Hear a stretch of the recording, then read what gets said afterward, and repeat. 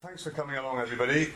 Welcome to Evercall, but more relevantly, welcome to the first of these networking events organised by the St Edmund Hall London Aularians, of which I have the honour of being president and have been for a number of years, taking over from Ian Coleman a number of years ago. This is a very interesting experiment, I would say, hopefully an experiment that works well, seemingly by the attendance and the enthusiasm with 40 people on the waiting list for today. We seem to have got a formula that people are interested in, and certainly we hope to have a speaker that people are interested in. We're going to name these. Laura Palmer, who's been very helpful in organising this, has sort of branded this, and I think we all agree, the Teddy Talks, which I think could be quite an interesting formula for us. I think for people who haven't engaged very much with the Aularians recently or at all, very simply, this is a sort of a networking opportunity for everybody, but ultimately the Aularians is really designed to do two things. It's really designed to ensure that alumni and college members are able to reconnect with each other and enjoy meeting with old friends and swapping notes, and indeed sort of to network across the entire spectrum of Aularians out here in London from all age groups. I think that's both from a social and a business perspective incredibly useful. It's also an incredibly important forum, as we have discovered over the last many years, for reconnecting people back to the college. I think both in terms of old friends, yes, but actually to understand with the current senior common room folk, the principal and everybody else, to understand what the college is doing, to understand and know those people, and indeed to help the college. And I don't just mean financially. I'm not going to now ask for checkbooks to come out, you'll be relieved to know. But financial support is important. We all know we're not the richest of colleges. But actually, indeed, through careers days and various other events, we've actually found an awful lot of very generous people who are Aularians who've given their time, counsel and support to students and indeed the college overall, and we're very keen to encourage that. You're going to hear some more from both Keith, the principal, and Laura, who's the Director of Development today. I'm also grateful to all of the Teddy Hall team, including Simon Costa, who's Senior and Finance Manager here today. I'm also here just to introduce Lionel Barber, who you've really come to hear, not me.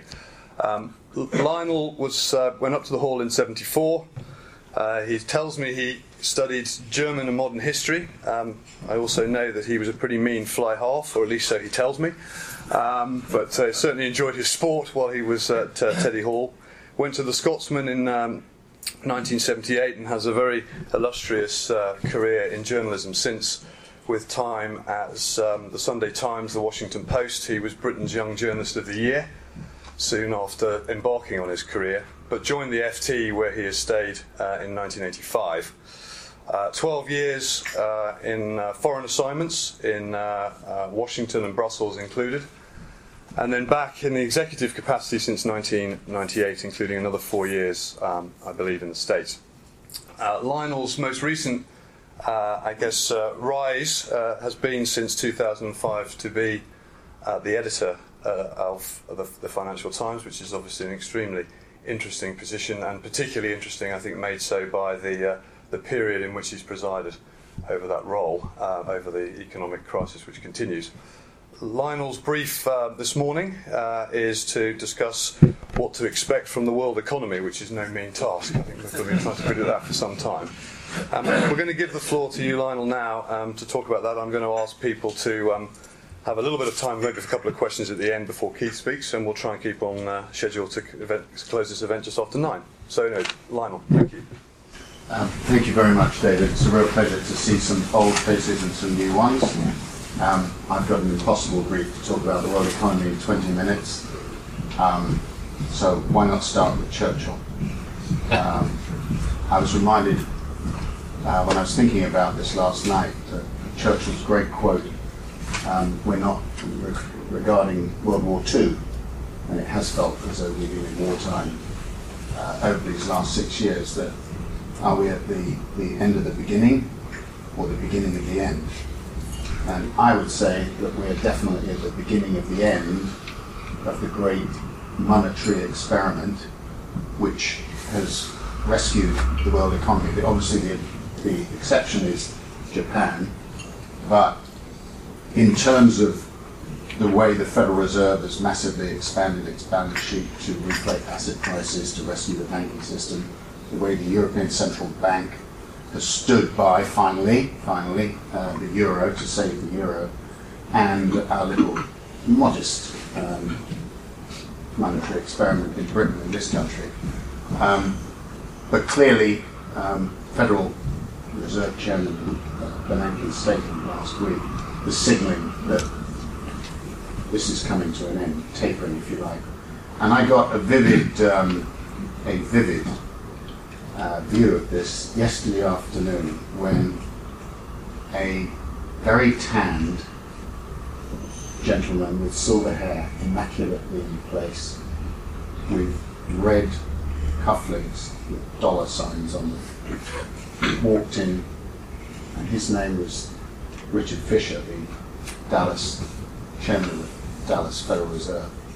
So he's one of the governors who's been in the discussions at the Fed talking about the exit.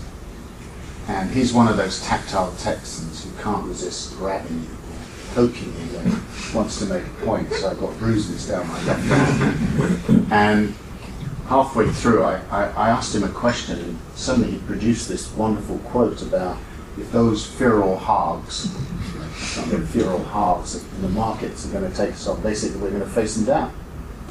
And Fisher is what's known in the business as a hawk. He's worried about inflation, he's worried about asset prices. He told a story in Dallas of the lady who's basically benefited in terms of real estate from this monetary experiment. One woman, one office, 1 billionaire. 1 billion, sorry. That's the kind of offset or response to this monetary activism that we see. So I would say, first of all, that's the big uncertainty. That's how this plays out. It's important, the caveats. The Fed has not said when it's going to end QE, quantitative easing. It's not clear of time. It's linked to employment, etc. But we are seeing the beginning of the end. Second big thought on the economy is, I like to sort of think about 3 divisions. 3-speed world economy, 3 divisions. League Division 1 would be China and the emerging markets. Okay, growth comes off a bit.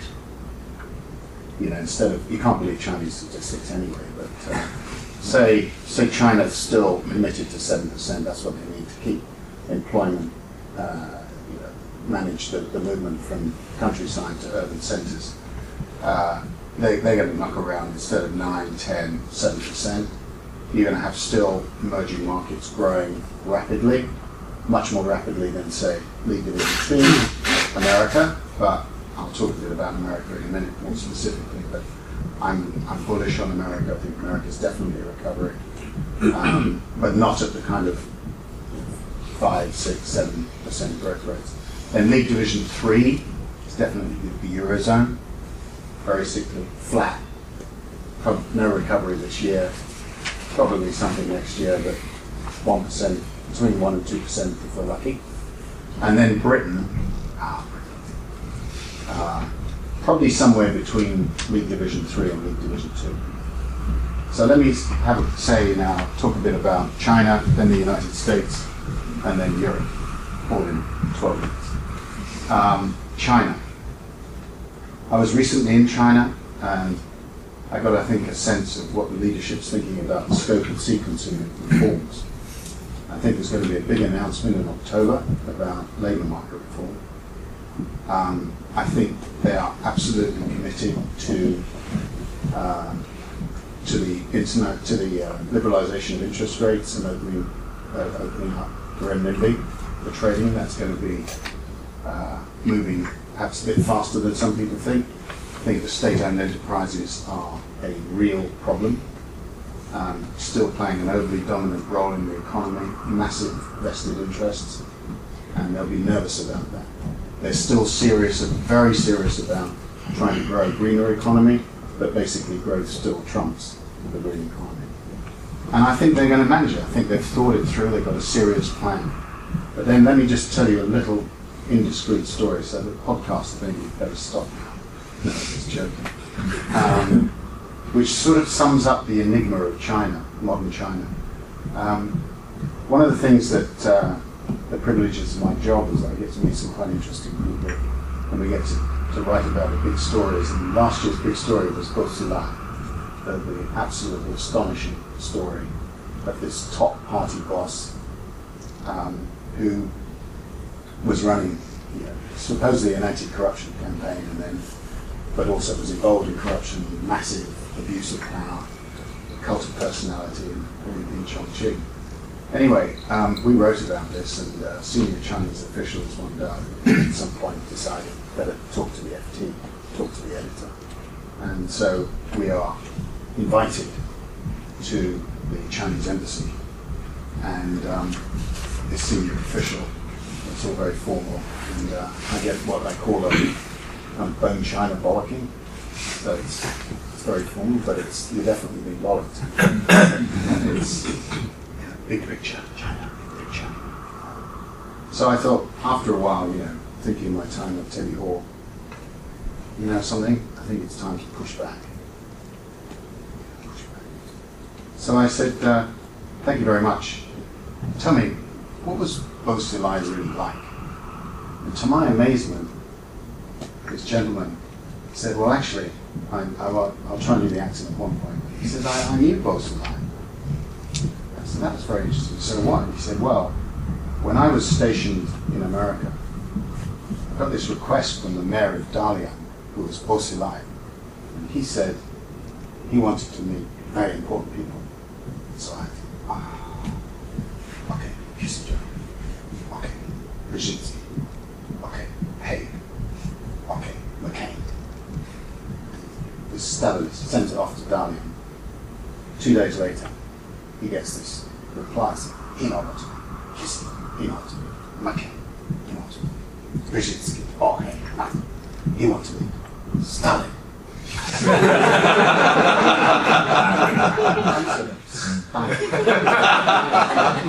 I said, but Stalin's dead. He goes, oh, sorry, I mispronounced. He wants to meet Stallone. I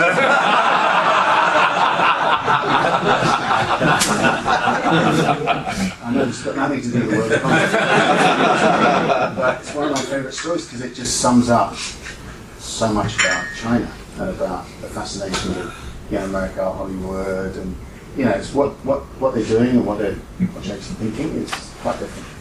Anyway, so I feel pretty good about the Chinese economy, but what's happening just recently is very, very interesting in terms of the squeeze on credit and what the central bank's doing. I think that's an attempt to kind of get their arms around the shadow banking system. Very, very important.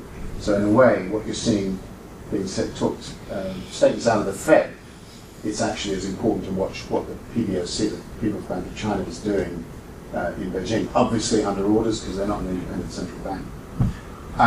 America, why am I bullish? Because last November, I went to, I just got in after Hurricane Superstorm Sandy for the election, and got into New York and saw it was the best, really top people on Wall Street. And I said, right, give me a sense of, what are we going to see from America in the next 3 years, 4 years? And the line was uniform. It's kind of, not much is going to happen in Washington, but a huge amount outside. And the story is, Mr. Barber, we fixed the banks, we fixed our real estate market, we fixed our energy problem, and what are you guys doing in Europe? And that's a reflection of shale gas. It's a reflection, I think, of a much more aggressive, decisive response to the banking crisis in America. Impressive. The Europeans, I remember dissing it. There's some kind of marketing campaign. The stress tests are absolute rubbish. The Americans tackled this in a much more decisive way. Benefit. The American economy is still sickly-ish, but there's some serious rebound in real estate. There's serious manufacturing revival, reshoring, and everything. And the American economy is just more dynamic. So all those Europeans, including some people FT, no more on that podcast. They underestimate America's ability to do that. That's important. Now, Europe. I watched Europe in the 1990s in the kind of construction of the euro.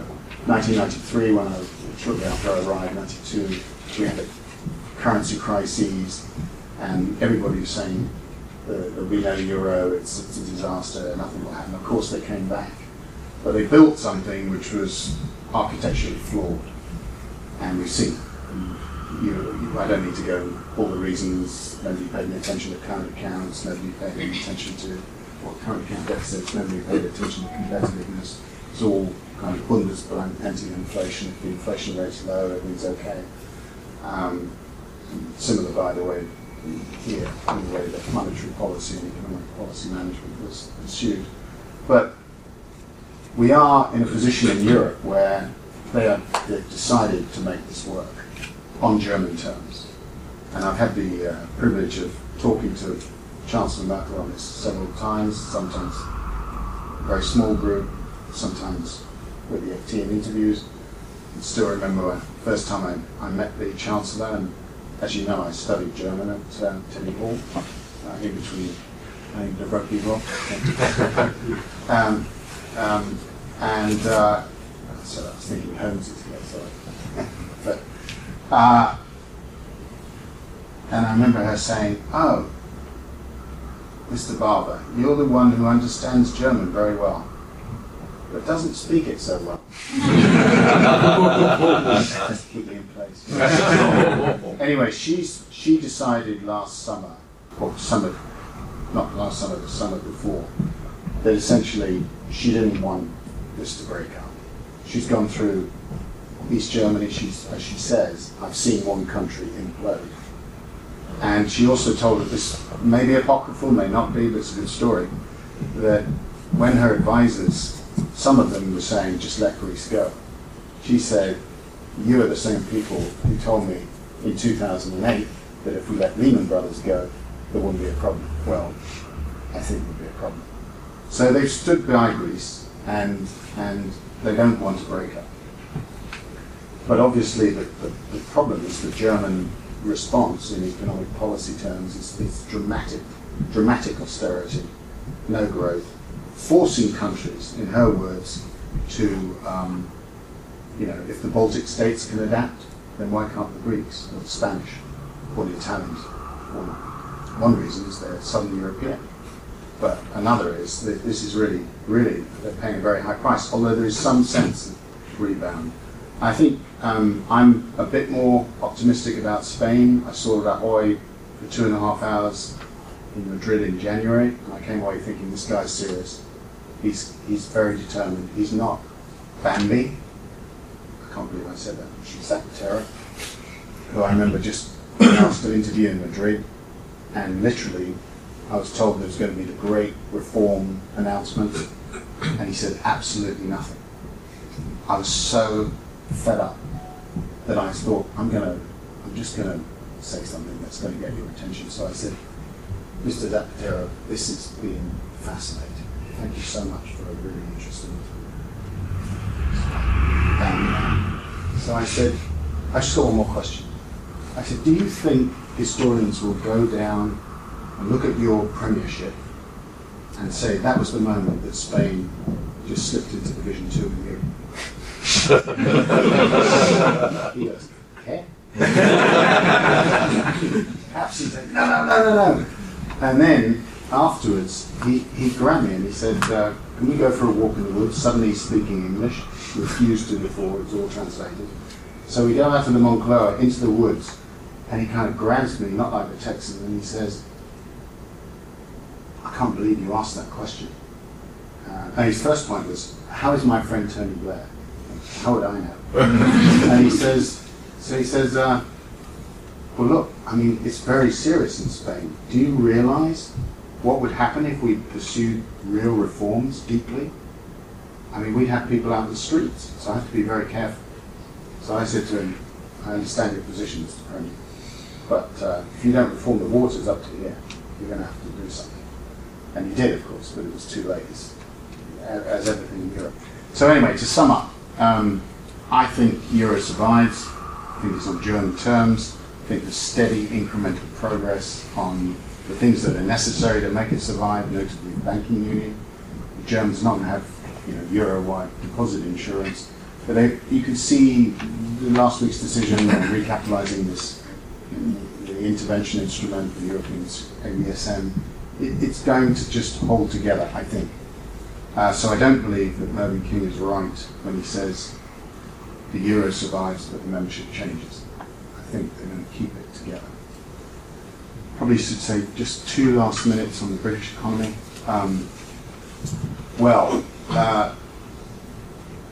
We've supported, the FT supported the government's austerity program. I mean, austerity with a lowercase a, because clearly they've stretched the spending cuts out. I